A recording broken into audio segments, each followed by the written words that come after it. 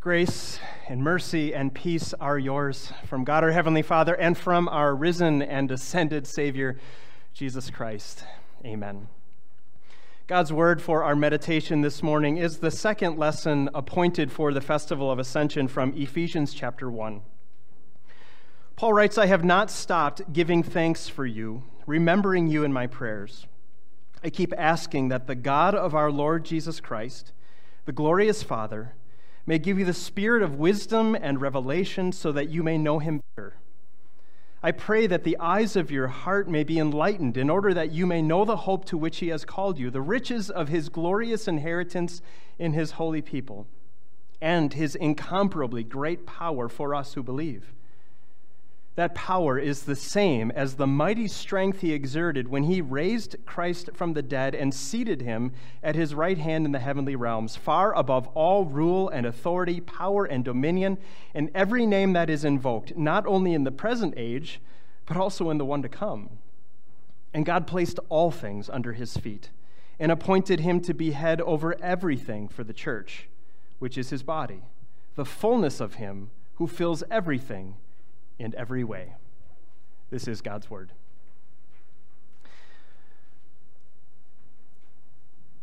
It's a moment I will never, ever forget.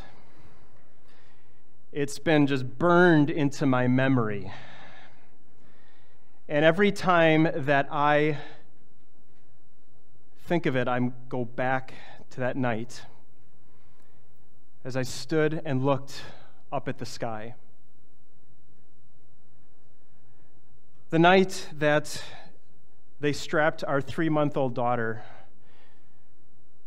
to a bed and loaded her onto a Flight for Life helicopter, for which there was not enough room for the parents to ride along. She needed emergency brain surgery for a bleed on her brain at the local children's hospital. It was not going to be soon enough to go by ambulance. And so we were going to have to say goodbye, get in a car and drive to that hospital. And by the time we'd get there, she'd already be undergoing surgery. I can't tell you what a helpless feeling that was.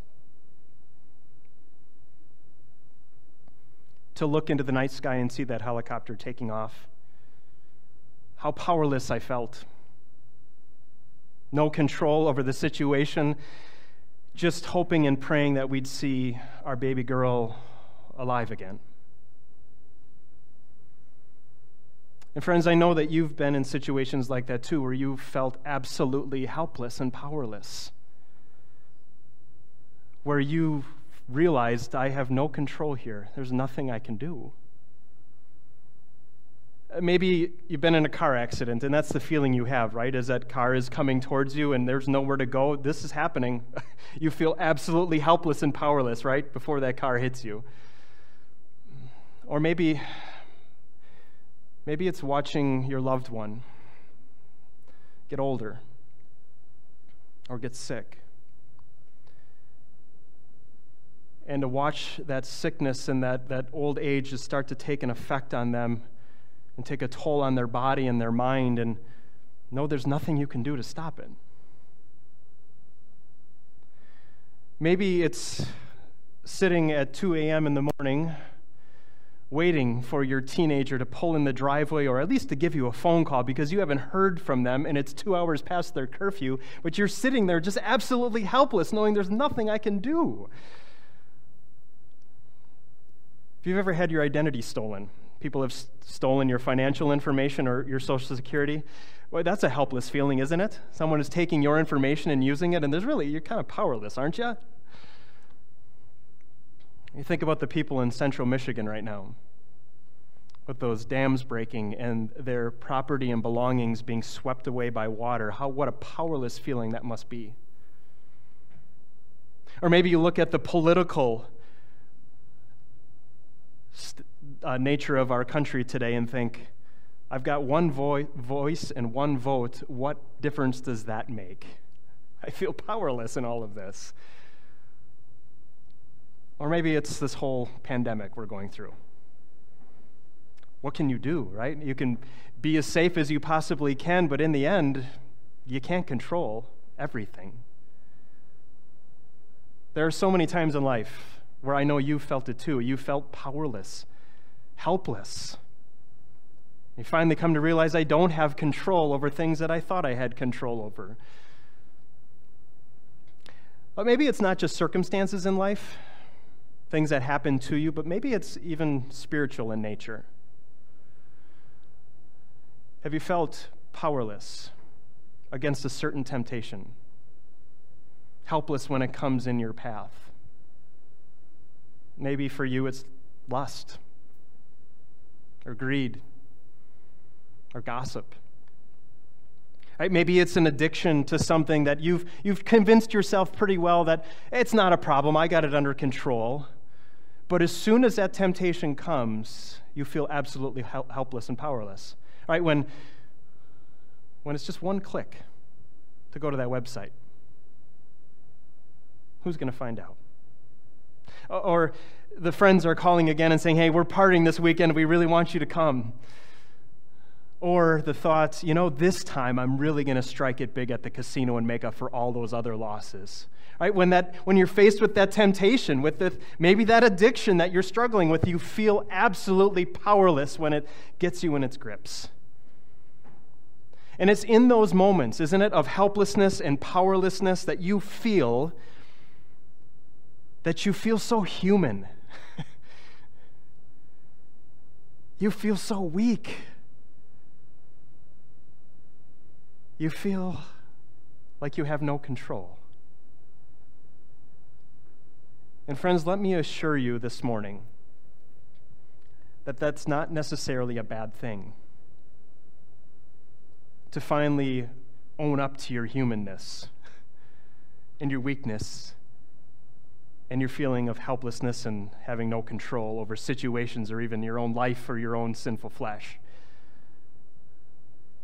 You think that's how the disciples were feeling that day as they stood looking into the sky? Absolutely powerless, helpless. What do we do now? Right? Our friend, our brother, our God, our Savior, he's gone. What do we do? Right? That moment, they had to have felt of absolute loneliness and helplessness as they considered what this means for their future.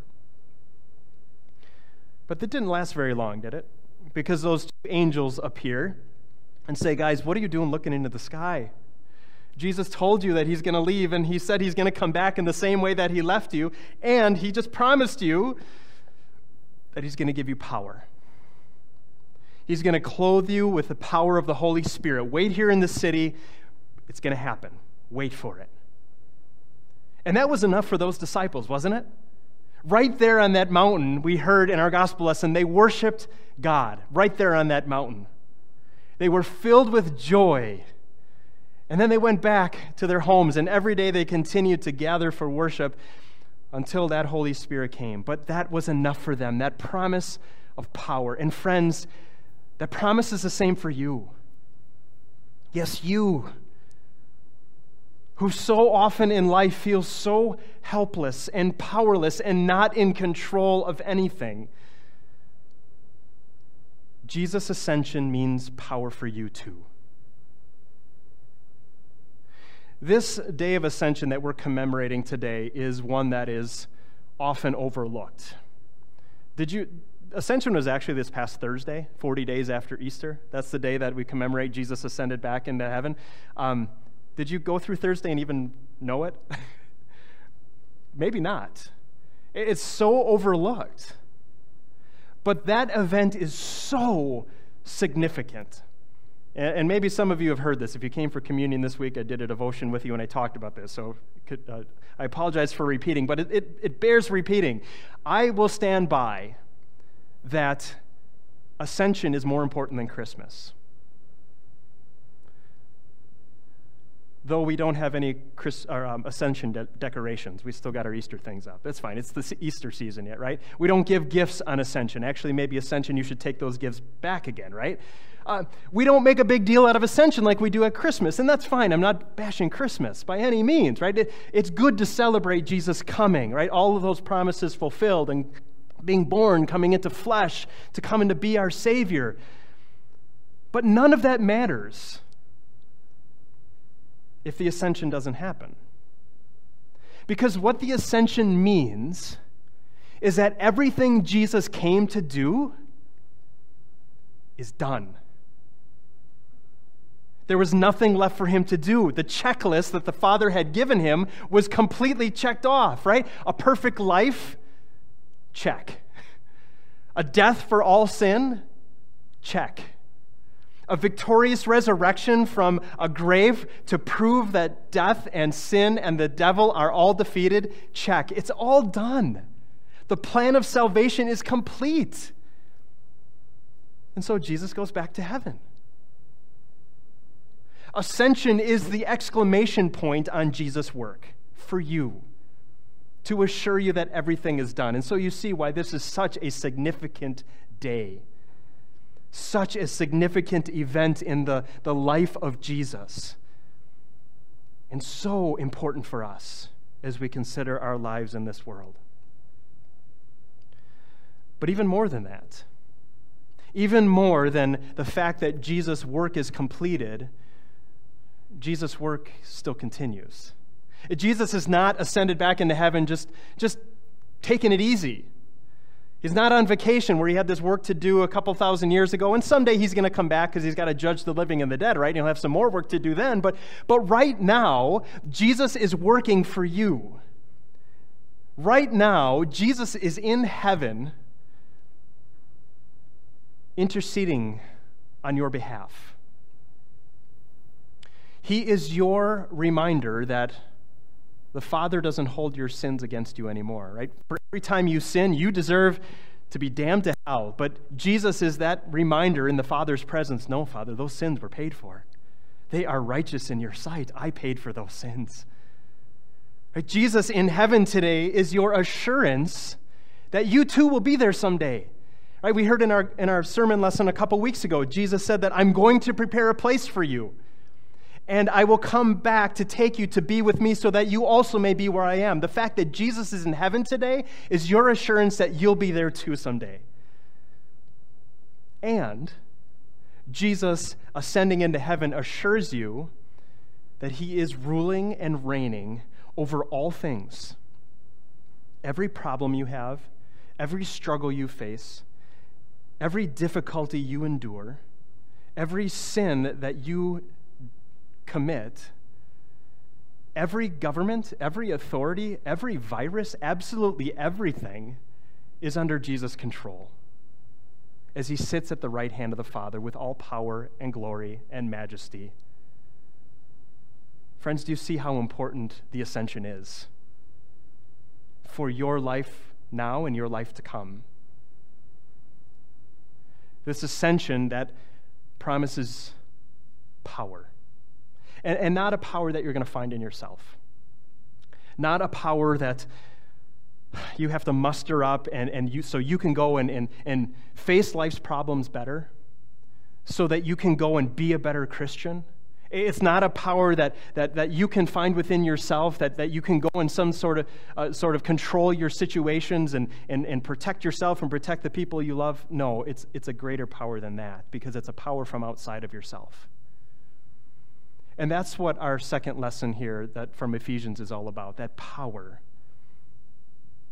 of Jesus, our risen and ascended Jesus that he imparts to us, his people. The Ephesian Christians might have felt powerless too, right? Just like those disciples as they watched Jesus ascend into heaven, and like us, who so often feel so powerless and helpless and not in control of our lives or anything in our world. These Ephesian Christians were undergoing persecution for their faith.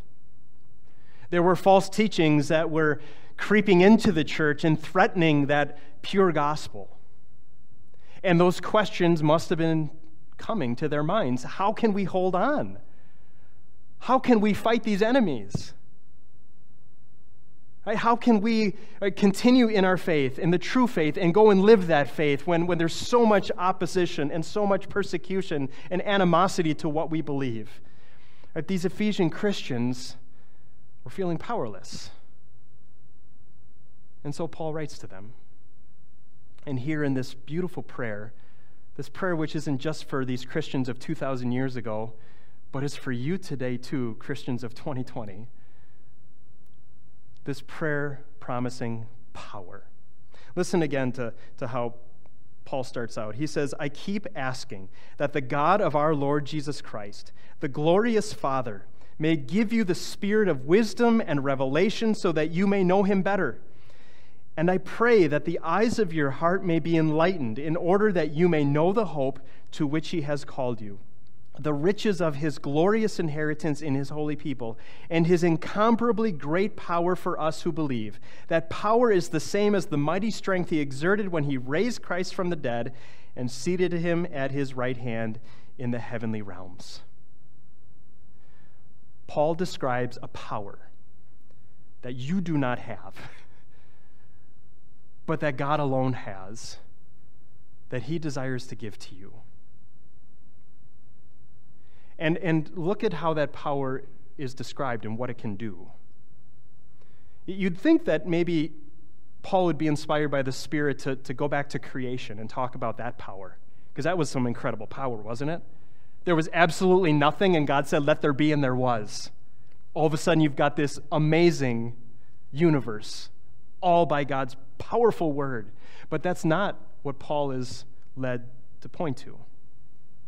Instead, he points to the power that raised Jesus Christ from the dead and now has seated him in the heavenly realms. That promise of power, of life over death, of victory over seemingly sure defeat, of an eternity in heaven rather than an eternity in hell. That's the power that your Heavenly Father has. The same power he desires to impart to you. The disciples got it, right? They got that power of the Holy Spirit that Jesus promised. They waited 10 days to the festival of Pentecost, and I'm not going to poach too much into that because we're going to celebrate that next Sunday, the festival of Pentecost. But it's on that Sunday that they were clothed with the power of the Holy Spirit from on high, and they were able to go and be his witnesses. They were able to go out and proclaim Jesus Christ as Lord and Savior, crucified, risen, and ascended, in spite of all the opposition, in spite of the fact that 11 of those 12 apostles would lose their life for that message. They were given that power of the Holy Spirit, that power, that the same power that raised Jesus from the dead and seated him at the right hand of the Father. They were given that power of that Holy Spirit to go and preach who Jesus is and what he means. And friends, it's that same powerful Holy Spirit that Jesus imparts to you. Oh, it's not in the miraculous way that you see on Pentecost with the tongues of fire and the being able to speak in all sorts of different languages, but that power is no more diminished today. That power is no less effective because today God works through the miracle of word and sacrament. God comes to us through words and through water and through bread and wine, and there he fills us with power. The power to believe that all of this is true. The power to know God's forgiveness and to live a life of forgiveness. Right? That word and sacrament that empowers you to be a kind and gentle and compassionate people who love as you have first been loved. You are filled with the power of the Spirit through word and sacrament to go and to be his witnesses, to go with his word in your heart and on your lips, to speak that word to your families and to your neighbors and to your coworkers and to the entire world, right? That you have been equipped with that power of God, the gospel, for the salvation of everyone who believes. It's been imparted to you. And friends, it's important for us to know and see how this power works in our lives, because we have the power of Jesus, this power of the Holy Spirit that he promises and gives, but he doesn't give us the power to stop bad things from happening in our lives, right? We don't have that power. But you know what power he does give us? His power, that when bad things do happen in our lives, when we have accidents, when our loved ones suffer and get sick, when these bad things happen in this life, Jesus promises, I'm there. I'm with you. I will not leave you or forsake you.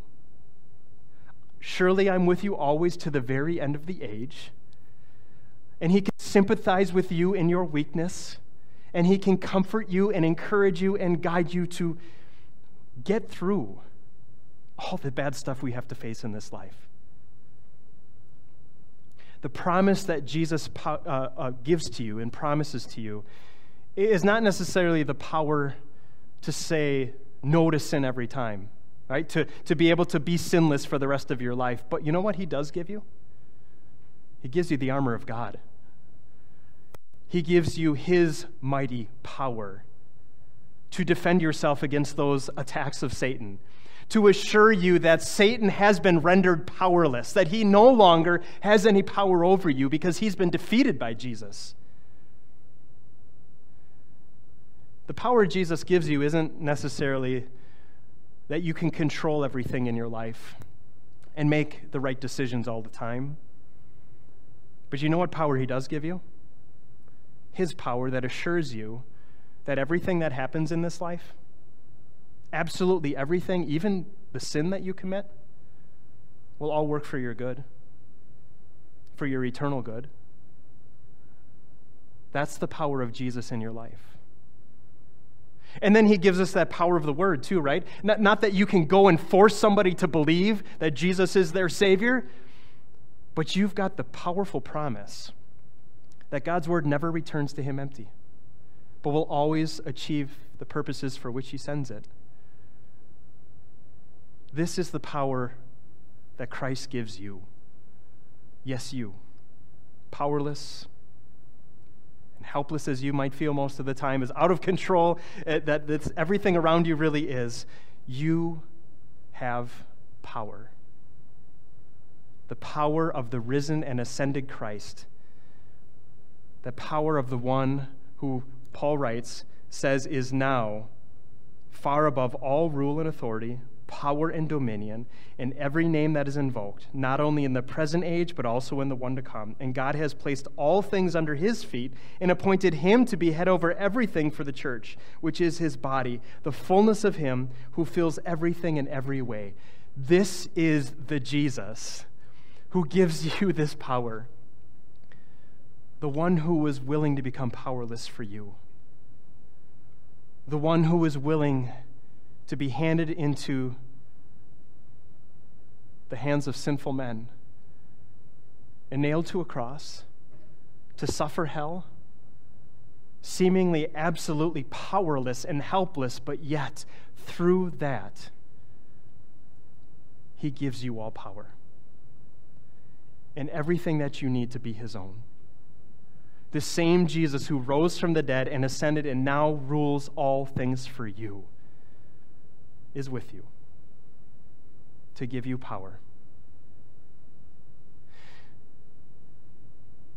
Most of you know that just a few weeks ago, our brother Rich was called to his heavenly home. And in the last months of his life, he's what we would have said powerless. Right, Betty? Unable to do anything on his own. He required help for absolutely everything, even the most basic of tasks. And had you seen him in those last few months, you probably would have felt sorry for him, how powerless and helpless he laid in his bed. But friends, let me assure you that our brother Rich was not powerless, and he was not helpless, because every day he was reminded of who sits on the throne. He was reminded every day of the one who bled for him and died for him and rose for him and ascended for him and now rules all things for him. Every day he was clothed with power from on high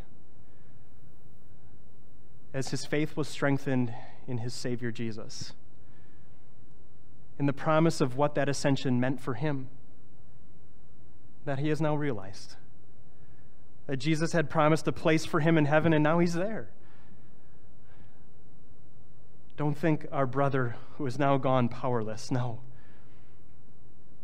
But through the Spirit, through that spirit of wisdom and revelation, he knew his Savior.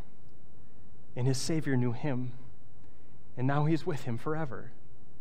And friends, that promise is the same for you. Whatever situation you might be going through in your life, no matter what helpless, powerless, out of control situations you are dealing with right now or may deal with, Jesus is still on the throne. Jesus is still reigning and ruling, the one who bled for you and died for you and rose for you and ascended for you and now rules all things for you. And right now, he has one care and concern, and that's you. It's you. To bring you to himself someday. And until then, he will continue to guide you and strengthen you and give you the power of the Holy Spirit that you need to hold on. To hold on to the one that's already holding on to you. It's Jesus' goal to bring you to himself, to make you his forever. And he will do it. Amen.